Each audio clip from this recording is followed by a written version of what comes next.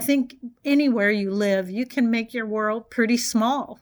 If that's your tendency, or if that's what you choose to do. But you can also make it really huge by getting to know more about your neighbors and where they came from and why they came here and what their lives have been like here. I think there's so many ways to experience this beautiful place. And I think archives and places like museums and libraries help make it possible to make your world larger and see things from a different perspective. That was Julie Veree, the community outreach archivist at the Anchorage Museum. So much of her life has been dedicated to helping others. She grew up in a household back in Gary, Indiana, that put a lot of energy into philanthropy. In fact, her earliest memory is of tagging along with her mom and her grandmother to help the elderly people in her neighborhood. That sense of purpose and charity would define her professional life well into adulthood. Julie got out of philanthropy and development at 60 years old and began pursuing another career with the Anchorage Museum. The first exhibition she worked on was Black Lives in Alaska: Journey, Justice, Joy.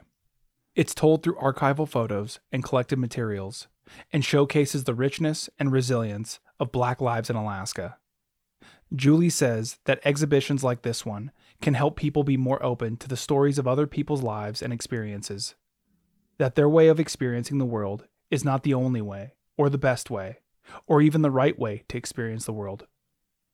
So here she is, Julie Veree. Welcome to Chattermarks, a podcast of the Anchorage Museum, dedicated to exploring Alaska's identity through the creative and critical thinking of ideas, past, present, and future. My name is Cody Liska, and I'll be your host.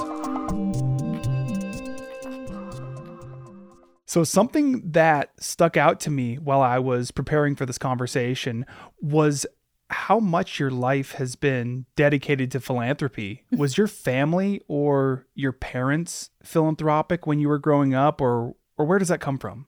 Oh, definitely. My grandparents and my mom, who I lived with. I lived with my mom and her parents, and they were always doing something, raising money for something, giving to neighbors. There was just a real sense of community in this neighborhood I lived in, which was an all-Black neighborhood in Gary, Indiana. And, this was a middle-class Black neighborhood, and everyone was always trying to help each other and help people who had less in the community. So, yeah, I'm sure that's where a lot of that came from, and my being attracted to that first career I had in philanthropy and development. And what did the philanthropy that you grew up with, what did that look like? It was a lot of door-to-door, actually. It was door-to-door collecting, for big organizations like the Heart Association or Cancer Society, organizations like that. And then Girl Scouts I did. And then, just more personal philanthropy in the neighborhood. Like if someone was ill, you took them food, you made sure they didn't need money for something. It was philanthropy on all levels. And then giving and belonging to large organizations like the NAACP and civic organizations. So it was on many levels. And I think I benefited from having 3 generations in the household, because their philanthropy might have been a little different at different times. So I saw different forms of philanthropy as I was growing up. Which one do you feel like resonated with you the most? I think the personal philanthropy that happened between neighbors and just in the neighborhood. Our neighborhood was pretty tight. people knew each other and knew when someone had a need. And I've never forgotten that, even though I haven't lived in a lot of places as an adult where that's actually happened now that I think about it. But that was really influential to me, and I was always drawn to that, just being aware of when someone needed something before they had to ask you. And what brought you to Alaska? My first husband was in the Army. He was a linguist, and we actually thought we were going to Germany. We were living in Monterey, California, one of the most beautiful places on the planet, I think. And we were waiting for his orders, and we thought it was going to be Germany. So I was taking German lessons, and we were all prepared for that. And I was working at the Monterey Bay Aquarium at the time, and I remember my ex-husband Jeff calling from downstairs, and I came down from my office, and he was pacing in front of the aquarium. He was really upset about being sent to Anchorage. And I thought, oh, this could be a pretty cool adventure. It wasn't on my list of places to go.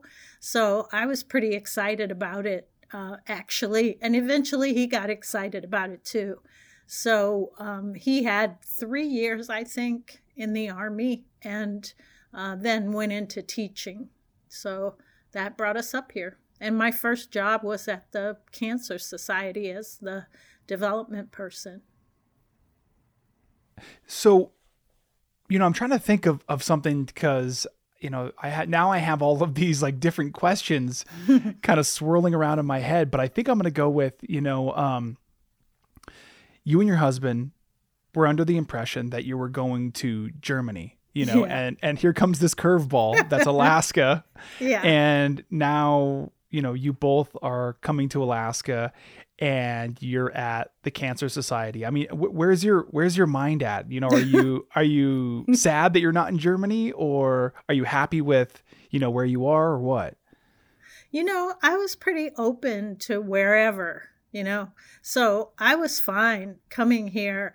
I had been excited about living in Europe. I'd only been to Europe once at that time, and I, wanted to explore more. And so, any disappointment I had was kind of pushed aside by the reality of this is where you're going, and this could be a really cool place too. And then, of course, the moment I saw it, I drove up from Monterey, and Jeff, my ex-husband, went ahead of me for about a month ahead of time. But I drove up, and I wanted to stop in San Francisco and see my friends and do maybe the last Halloween I would do in San Francisco, because there's no Halloween that compares, I had decided. So I drove up and stopped there for Halloween, and then I stopped again in Seattle to see some friends, and then I got on the ferry to Haines, and it was just so beautiful starting even then. And I met these two women on the ferry. One was coming up to take a teaching job in Fairbanks, and the other had lived in Anchorage for many years, but she had left for a couple of years to take care of her mother in Texas. So she was moving back, and this woman should have worked for the Tourism Bureau, because she was so hot on Alaska and so happy.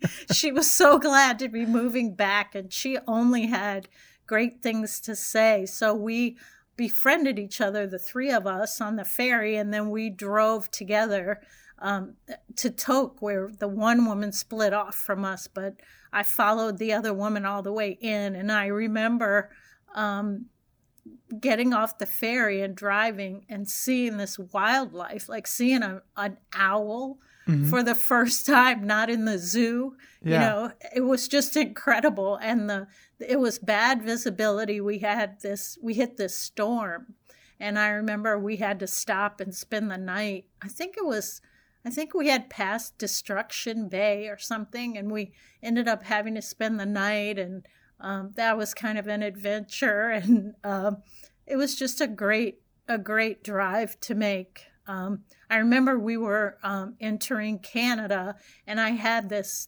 stuffed bear, this teddy bear that my dad had given me for some reason. That year, the Christmas before, he had given my sister and me toys.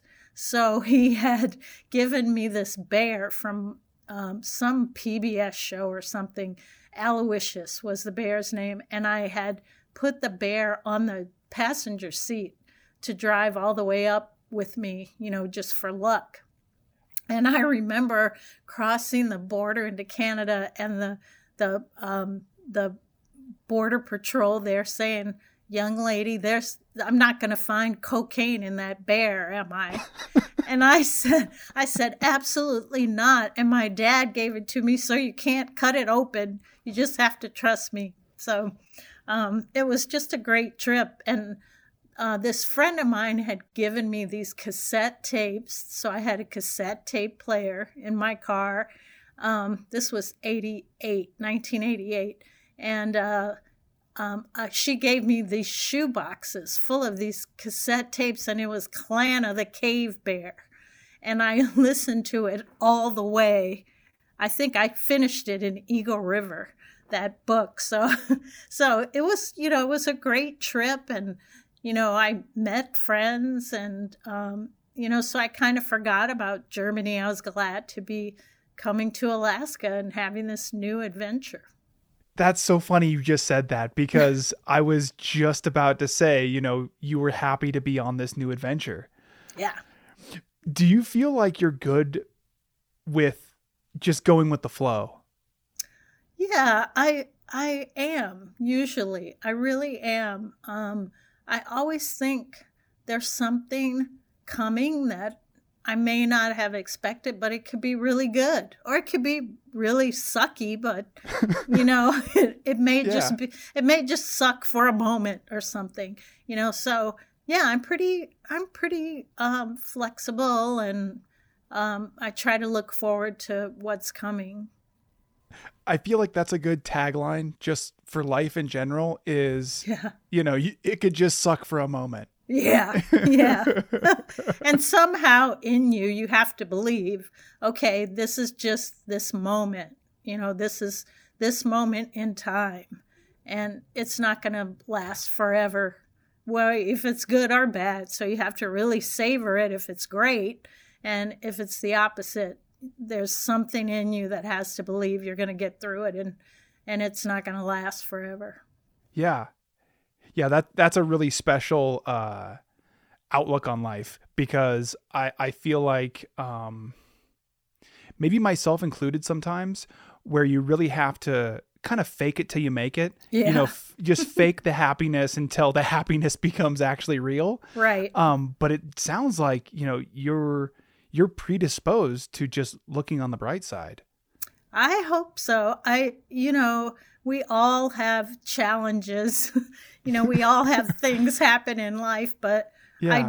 I do try to maintain some sense of hope and optimism. And I think, if speaking for myself, I'll speak from the I. Since 2015, politics has been really rough for me. And so I try to apply that optimism that, things swing back and forth. And so eventually things are going to feel better.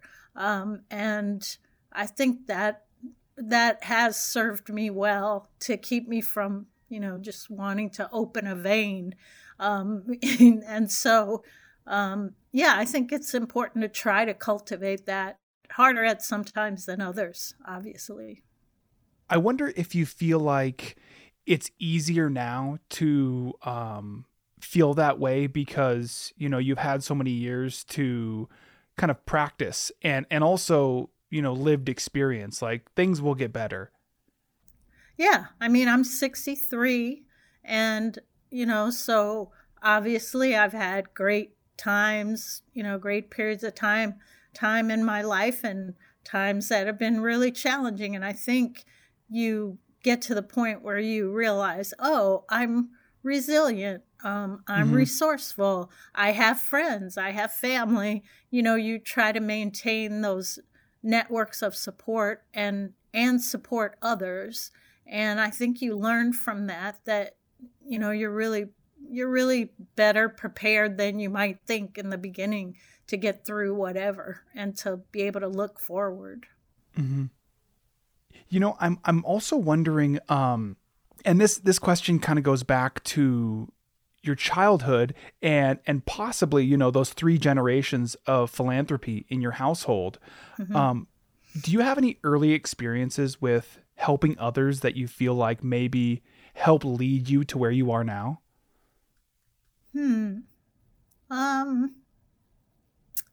Well, in our neighborhood, it was a pretty established neighborhood. So there were lots of elderly people in the neighborhood.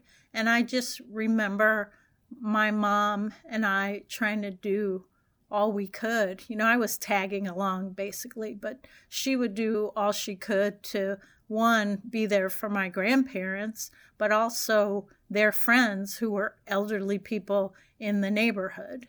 And so I think those are my youngest memories, are just tagging along with her when she would check on an elderly neighbor or, take food or, just check on people. So I would say, yeah, I think those are that's my earliest memory from my childhood, is just kind of tagging along and watching what she and my grandmother did for other people. Mm-hmm. Okay, so getting back to Alaska. Yeah. You're in Alaska. It's 1988 or 1989? I think it was 1988. It was the very end of 88 because I remember doing Halloween before I came up. So it's probably November when I got here. It was crazy to drive that Alcan in November, but we did it. Oh, I bet. Every time that I've driven it, and I've driven it twice now, it's the summertime. Yeah. It was kind of crazy. And when I got here, people were asking me, did you have chains for your tires? And I was like, what? No. So, yeah, it was, now when I think about it, I'd love to drive it again. I've never driven it again, but I'd love to do it in summer and experience that. Mm-hmm. Yeah. So what was Alaska like back in 1989 or 88? I don't know if it was, well, maybe it was less diverse, or people seemed more divided in their parts of town. I don't see it as being truly very different from now when I think about it. Mm-hmm. I always worked at nonprofits, so I got a chance to work with people from all over town. But I don't know if I think I don't know if I feel that big difference from 1988, 1989, when I first got here. Some of the things that impressed me then still impress me now. Mm-hmm. Like coming from, I lived in Washington, D.C. right when I got out of school, and then I moved to Monterey. And then coming here, I thought there was just this huge opportunity for women here and women business owners.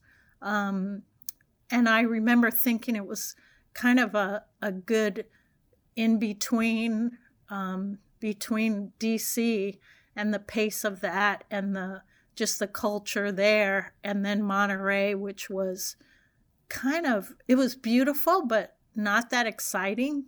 Okay. It was touristy kind of.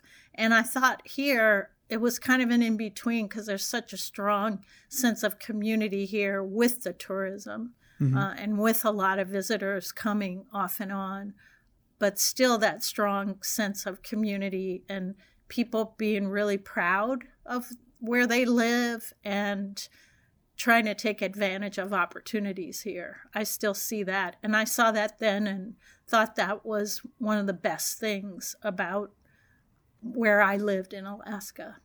Mm-hmm.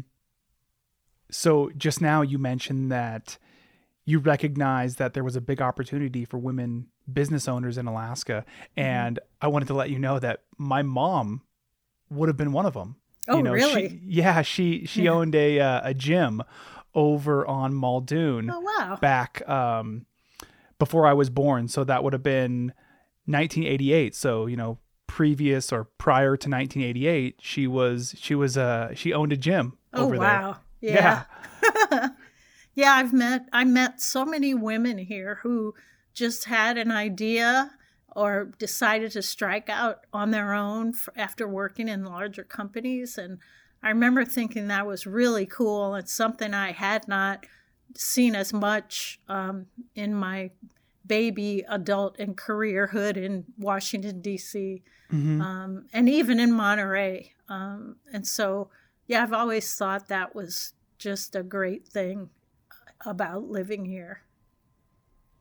I wonder if you've ever thought about maybe why that is. Why was Alaska, in the late 80s, maybe why did it nurture more opportunity for women in business?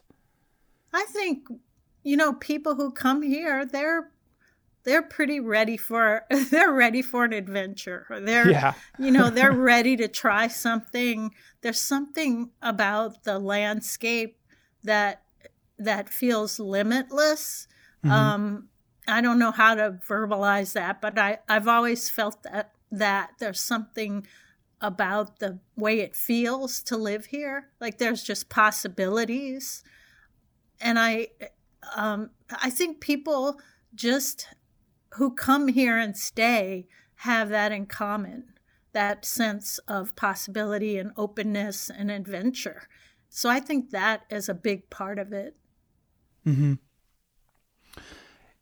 I'm going to switch gears a little bit here to talk about an exhibition at the Anchorage Museum. How much, if at all, do you think that your upbringing informed your input while working on the Black Lives in Alaska Journey, Justice, Joy exhibition? Well, I was really lucky to have grown up in an all-Black neighborhood, and I went to an all-Black elementary school before I went to junior high and high school, which were in predominantly white schools.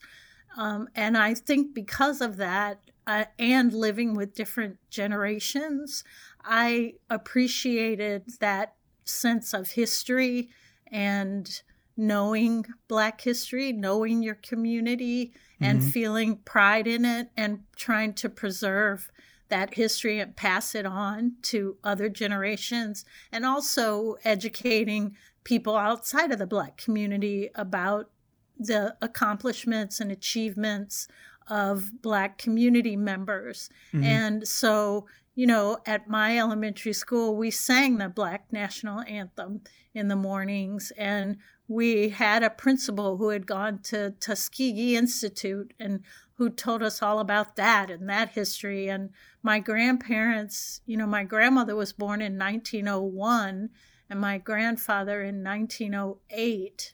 And, so they had been through it all. I remember a lot of conversation, some of which I wasn't supposed to overhear, but I did, about the struggles they had and their families had growing up in Pennsylvania and southern Indiana. And so I appreciated knowing that and understanding them through that lens. And so working on the exhibition and being part of that team and working on an exhibition for the first time ever, because I had been in philanthropy for so long.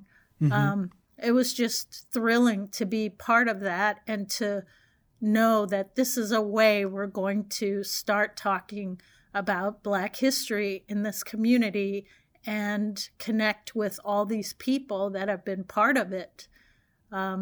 So I think that that helped me be extra excited about it. I was already excited, but just having that background where I knew that people had so much to share was a big part of it for me.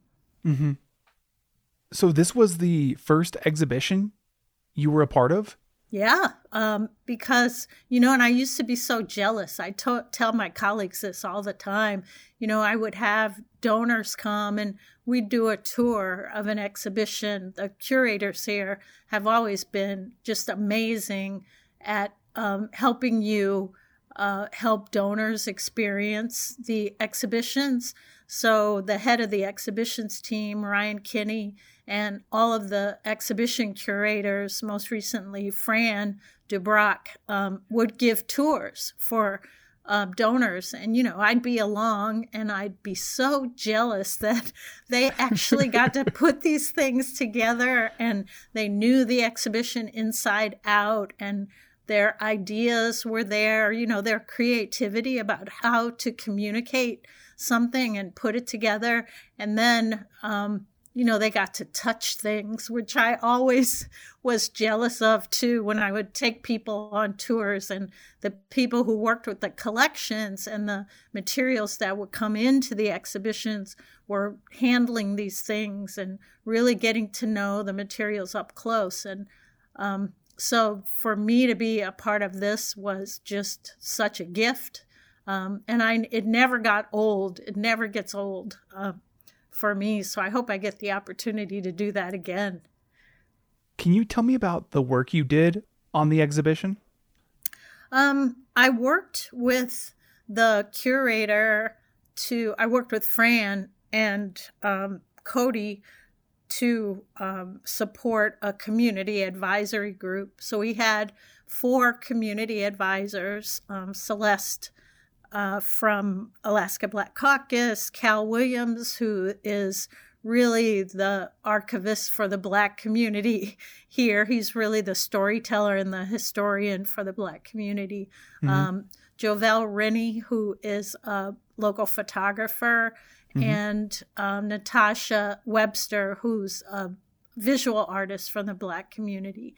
And it was great because they all brought their own contributions and their own way of seeing things to that advisory group. So I was able to help support them in their work and listen to what they thought would be important about the exhibition, including the look and feel of it. That was really the big job of the advisory group, was to help the museum think about how people should feel when they come through this, and what should it look like, what colors would excite people and engage them. And then I was able to work closely with them and with others in the community to design programming that was in connection with the exhibition.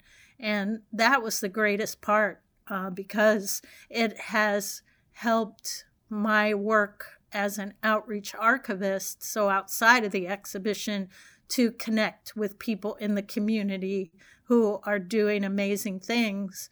And we were able to help lift their voices through museum programming, which, this is during the pandemic, right? So it was virtual. It was all virtual, but it worked really well. What were those conversations like surrounding what the exhibition should feel like? Oh, my favorite story from that is Natasha Webster, the visual artist, who said, we should use the Fenty Cosmetics palette, and it should be different skin tones of Black people.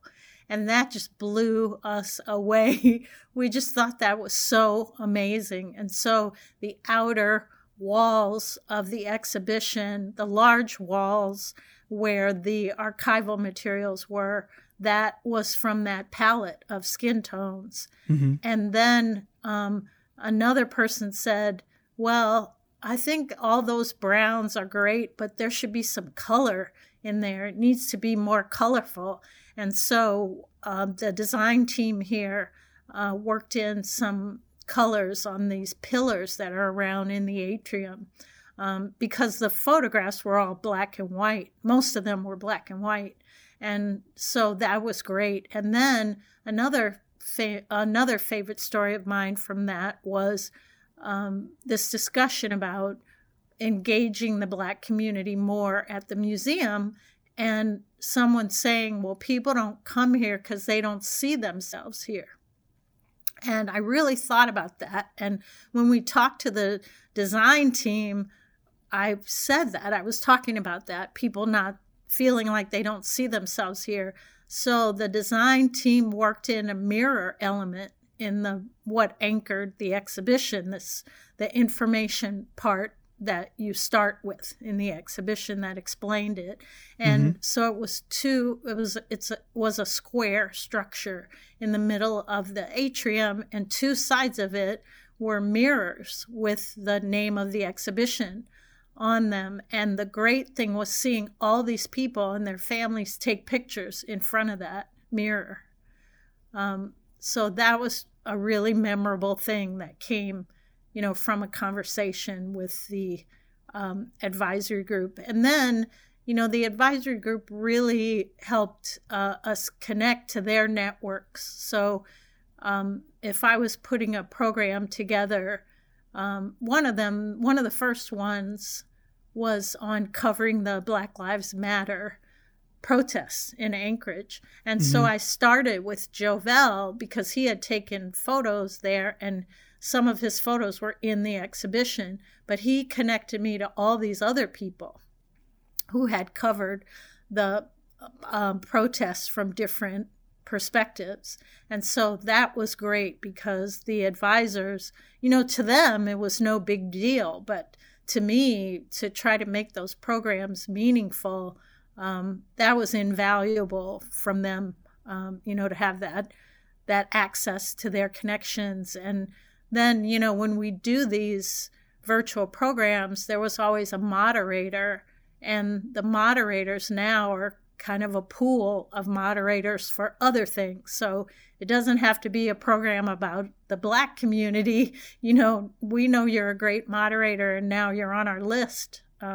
So that's been really, really great too. So the programming was a really great entryway to connect with different communities around Anchorage.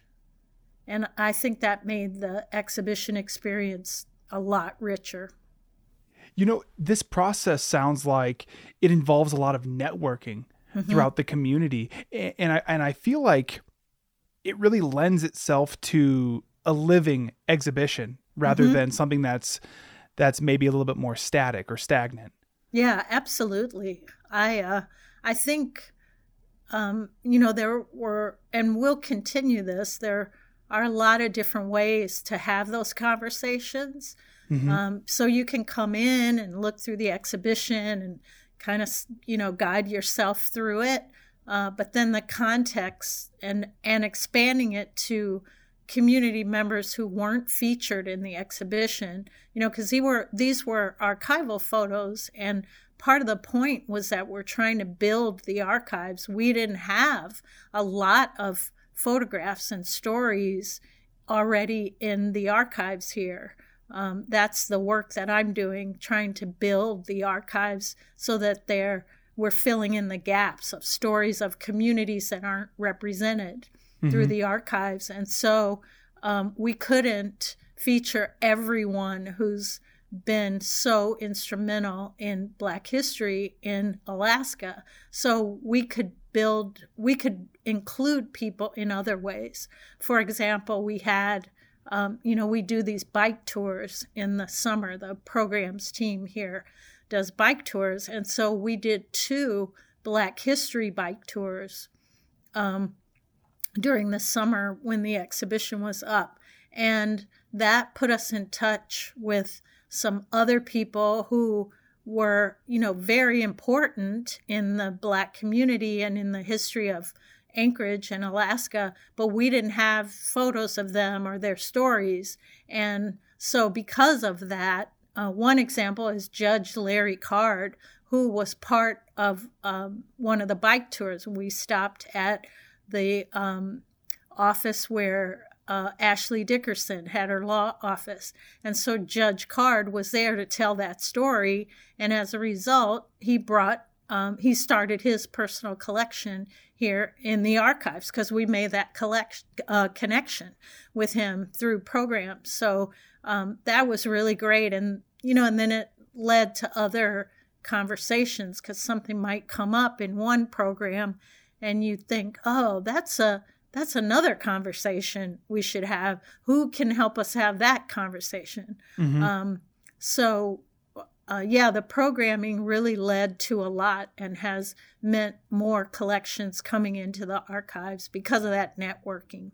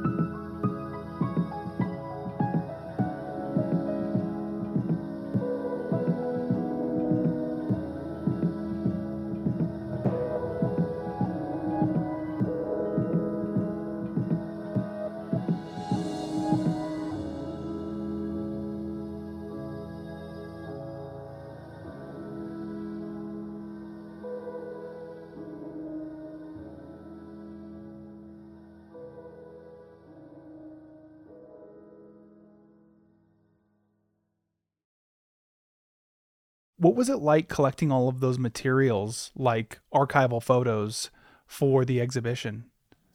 That was really fun. I have to admit, I didn't have a lot to do with that because, I'm a baby archivist. I'm an old baby archivist. And so, I started this job in 2020 and I finished my degree in 2021.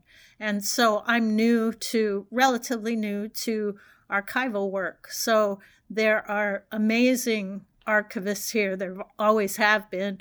And so they really worked with Fran and another woman on her team, Alice, who researched other archives across the state because we didn't have enough here. Mm-hmm. But the archivists who work here knew some of the collections we had. They know the collections really well. So they knew what we had and knew how to help fill in parts of the story that we'd have to go to other archives around the state to get photos and materials. So that was an interesting process for me to observe since I couldn't really be a part of it. But there was one collection that I was a big part of, and this was thrilling for me. I've told this story so many times. My sister and brother-in-law moved to Atlanta last year. Mm-hmm. And they were at a farmer's market in Atlanta, and there was this couple who are famous for this walnut taco meat and walnut pate, right? They're like all plant-based, right? Yeah. And so the guy, Sheldon Fleming, was there with his wife selling this walnut stuff. And my sister and brother-in-law are plant-based too, eat plant-based diet. And so my brother-in-law started talking to the guy because he had on a cap that said Alaska. Mm-hmm. And so eventually my brother-in-law, who can talk to anyone, he has this great big personality, he said, what's with the Alaska cap? And the guy said, well, I was born in Alaska and I was born in Anchorage, and my dad was in the military there. And so he was there in the 50s, and then we moved back in the 60s, and we left right after the earthquake, the big earthquake in the 60s. So they were here till 65.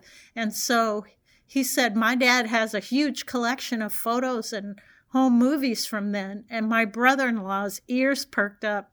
And he said, well, my sister-in-law works in the archives at the Anchorage Museum, and they're always looking for collections like that of photographs. And Sheldon Fleming said, yeah, because we didn't know what to do with all this stuff.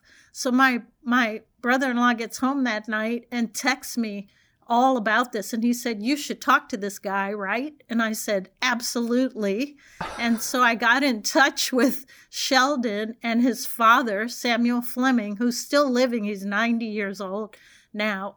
They have a collection now in the archives, and it's photographs from Fairbanks in the 1950s and then Anchorage in the 1960s. And one of those photographs was a floor-to-ceiling image in the exhibition. It was a photograph of their mother, Margaret, who has passed.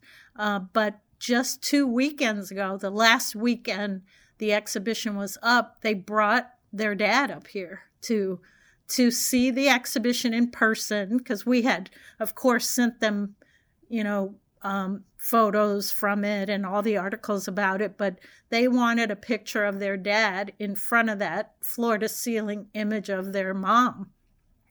So he came up, this 90-year-old guy, to stand in front of this photo of his late wife and tour the exhibition. And Jovel Rennie, the photographer I talked about, who had pieces in the show, we hired him to take photos because we thought this is too special to do on our phones. We've got to have great photos of him coming up. And it was great. And then because Jovel had been an advisor, he could help give the tour of the exhibition, which was great. So I'm really happy that kind of fell together and we have that collection now, because his photos are really, really great in his collection. So now we have the Samuel Fleming collection in the archives. What an incredible situation. How serendipitous is that whole situation? Yeah, just great. Just great to have that connection with them. And, now the collection is online. And so while they were here, we were showing it to them, and they're really excited they can, share that link with family and friends all over. I think that was, that's one, certainly with archival collections, but with the programs, at first I was a little sad that these were all going to be virtual, but it ended up being amazing because some of the programs we had, there were people from all over the country who participated and tuned in to these programs. We used Facebook Live or Crowdcast for the programs. So 2 of them, especially one, we had, October is American Archives Month, and we had these Black archivists from really prestigious institutions across the United States. And so they had all their colleagues tune in from all over the United States. And then we did one later, a program with Alpha Kappa Alpha sorority, their chapter here, about the history of the Harlem Renaissance.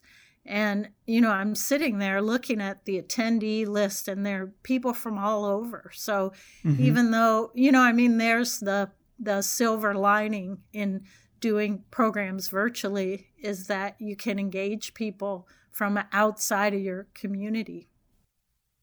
When you consider all of the stories being told through these materials, these archival photos, what do you think is the long-term benefit to the community? I think there are several benefits. One, just the fact of preserving this history, which is such a rich history. And, a lot of people still are surprised. There's Black people in Alaska, and they've been here that long, because the exhibition went back to the 1800s. And so just helping people be aware of that history and preserving it. And then I think just the sense of pride of seeing all the accomplishments that the Black community is responsible for historically and now, because the exhibition went all the way up to current time. And to be able to share that with the rest of the community and people who, people may have just gotten here and they don't really know the history of their community here. So I think it was, a real service to the community in that way, and engaging people in personal collections. On the second floor, we featured 2 collections from Black community members that have come into or are in the process of coming into the archives, like the Fleming collection. One was Ed Wesley's collection, who's been a business owner and activist here, a community, very active and knowledgeable community member here, and not just in Anchorage, but in other parts of Alaska. We had some materials from his collection in the display cases on the second floor, and then we switched that out kind of halfway through, and we had the collection of Eleanor Andrews, who has been a very successful business owner in the community and active and philanthropist, and to be able to share that and encourage people to think, how are you documenting your history or your family's history?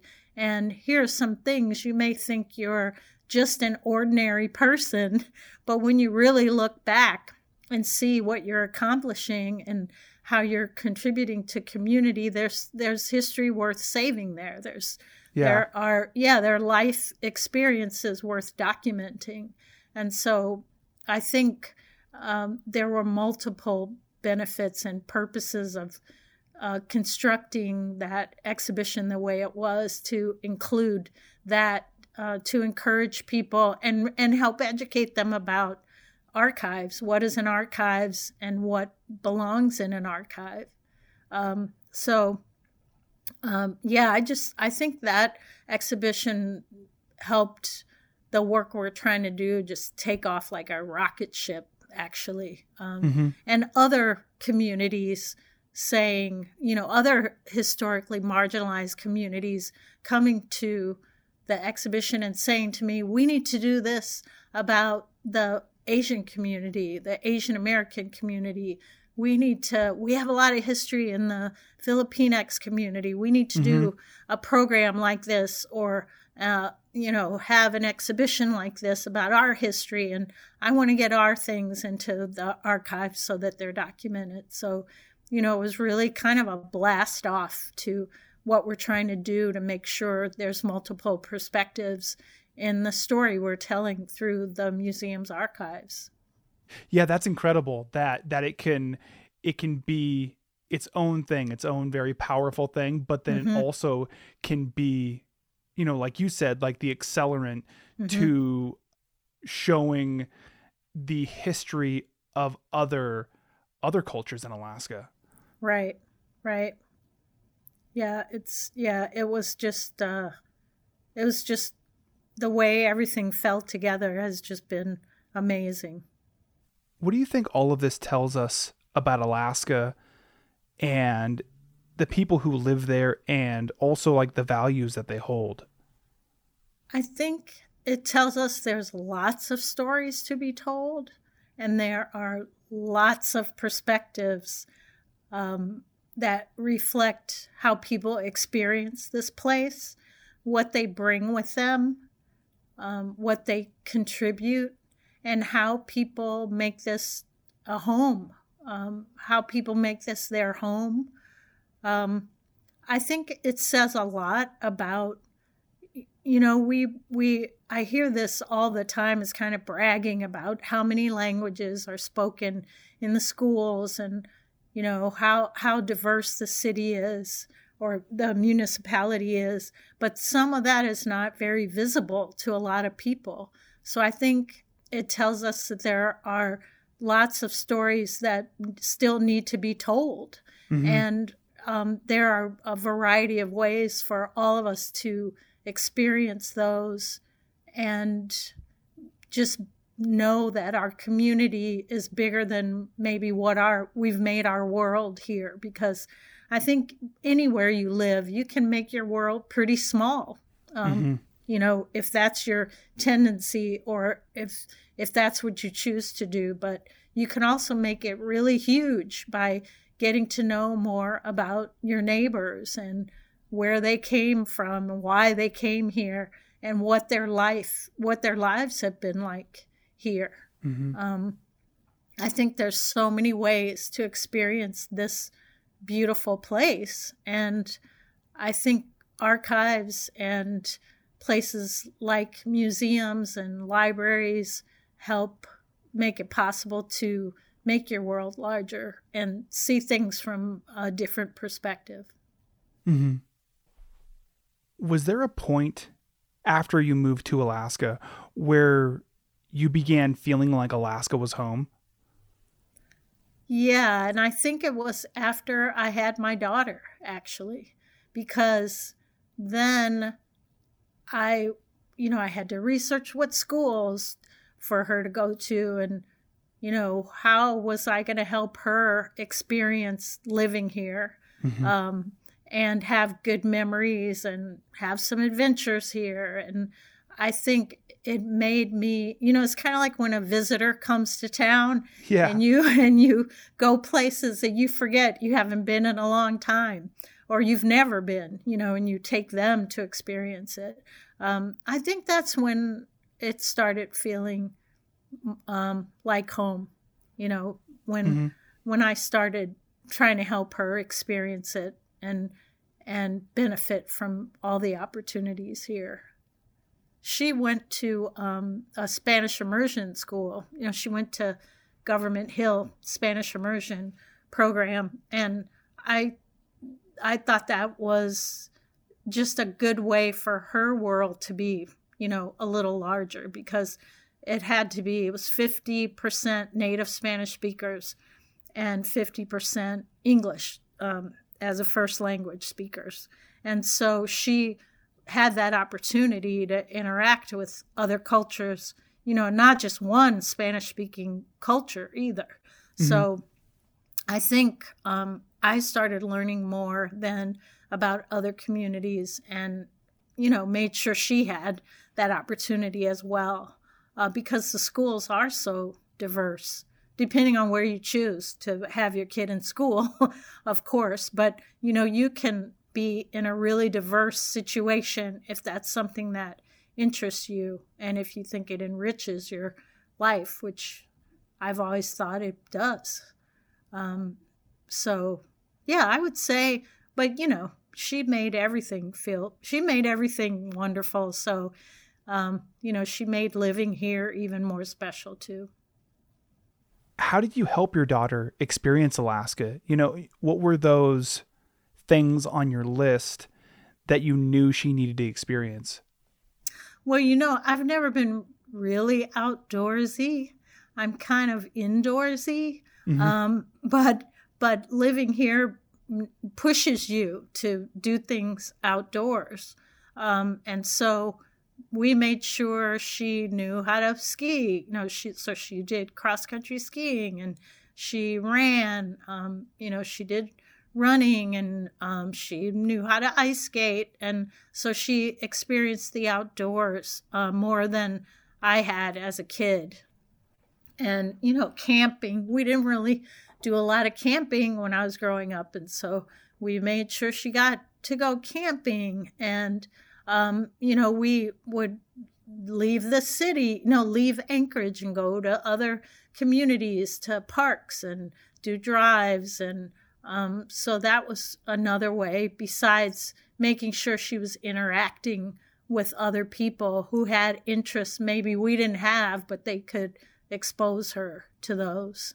Mm-hmm. So Yeah, I think if you work at it, you can do that for your kids. And if you have, I have to admit that, there's privilege there. We could afford to make sure she did all those things. And I think it's important to take advantage of that if you're able to do that. Do you think that if you wouldn't have had a daughter, your Alaska experience would have been a little narrower? Oh, definitely. Okay. I think, because you have patterns. Yeah, and definitely. Things, what's comfortable to you. And, even though we talked earlier about me being flexible and having optimism, I'm not always comfortable pushing myself physically to do things that I haven't done before. Mm-hmm. So I didn't grow up doing cross-country skiing. We did, I guess I did ice skating when I was a kid. But there are a lot of things that you do here that you may not do if you grew up in a, Midwestern city environment. Mm-hmm. And so I hope I would have tried some. I hope I would have been a little more of a risk taker with the outdoor stuff. But I really think having her push me to do that, because I also didn't want her to pick up the fears that I have about heights or anything like that. I wanted mm-hmm. her to, so I may not have gone downhill skiing with her, but she had friends she could go downhill skiing with, so I just didn't want her to pick up on the patterns that I had. So yeah, I think if she weren't around, I may have tried some things, but I wouldn't have exposed myself to as many things. And you recently decided to become a librarian and archivist, correct? Yeah. I went back to school. And when I turned 60, I went back to school. I did a online program, which ended up being online for everyone mm-hmm. at University of Washington out of Seattle. So we started, it was a 3-year program, and I had, for a while, it had been in the back of my mind that I wanted to work in a library. And in the beginning, I saw myself in a public library. I'm like, I want to be in a public library, and I want to work with a diverse group of people, and I need a change. I don't want to retire doing philanthropy and development. I want to try at least one more thing. And, the not too many shopping days till Christmas. I was about to turn 60. And so I told my husband, I said, if I'm going to try something new, I'm going to do it. I'm going to do it now. And I've always thought about librarianship, and that's what I'm going to do. And so I went back to school. It was a great program. I can't say enough good things about it. And then a position opened here in the archives involving outreach. And that was just a good mix of what I had learned and what I enjoyed in the philanthropy and development work. And so that kind of came together, that this position came open when I was looking at library jobs. And, I love being at the museum, so I'm so glad I got to stay here and not leave, to take a librarian position somewhere else.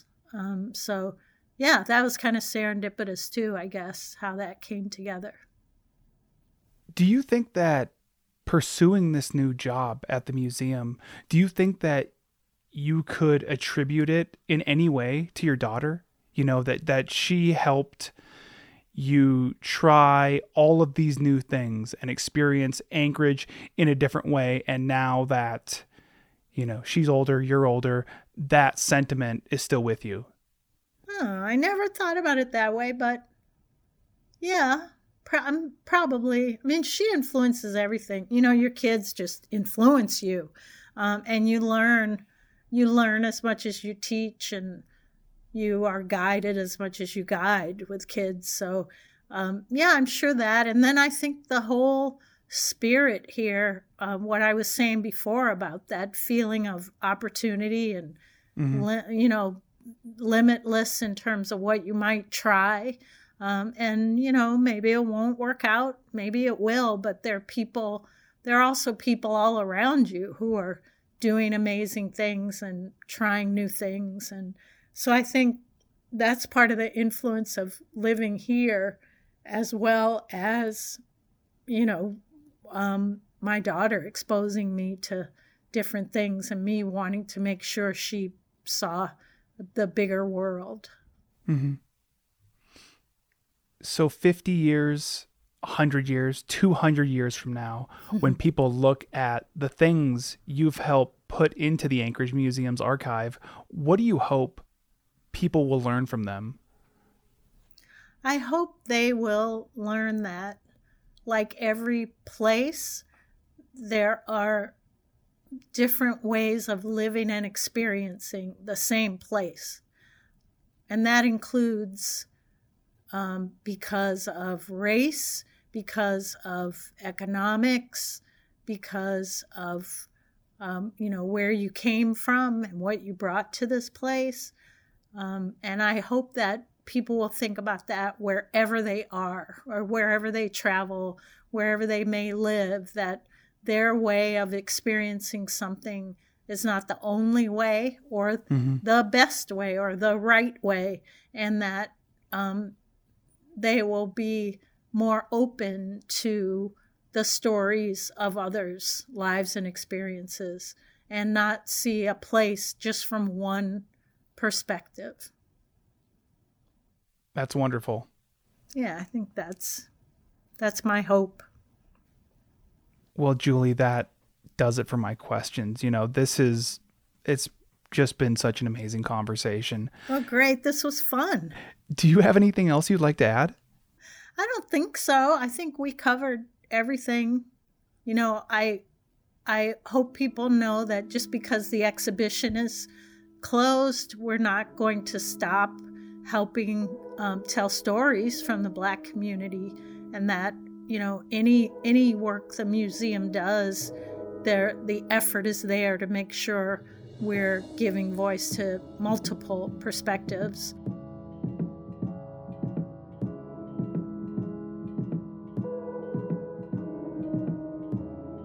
For more information about the Anchorage Museum, visit anchoragemuseum.org.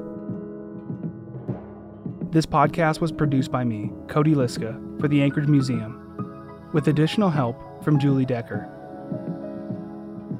Chattermark's music is produced by Keys Open Doors.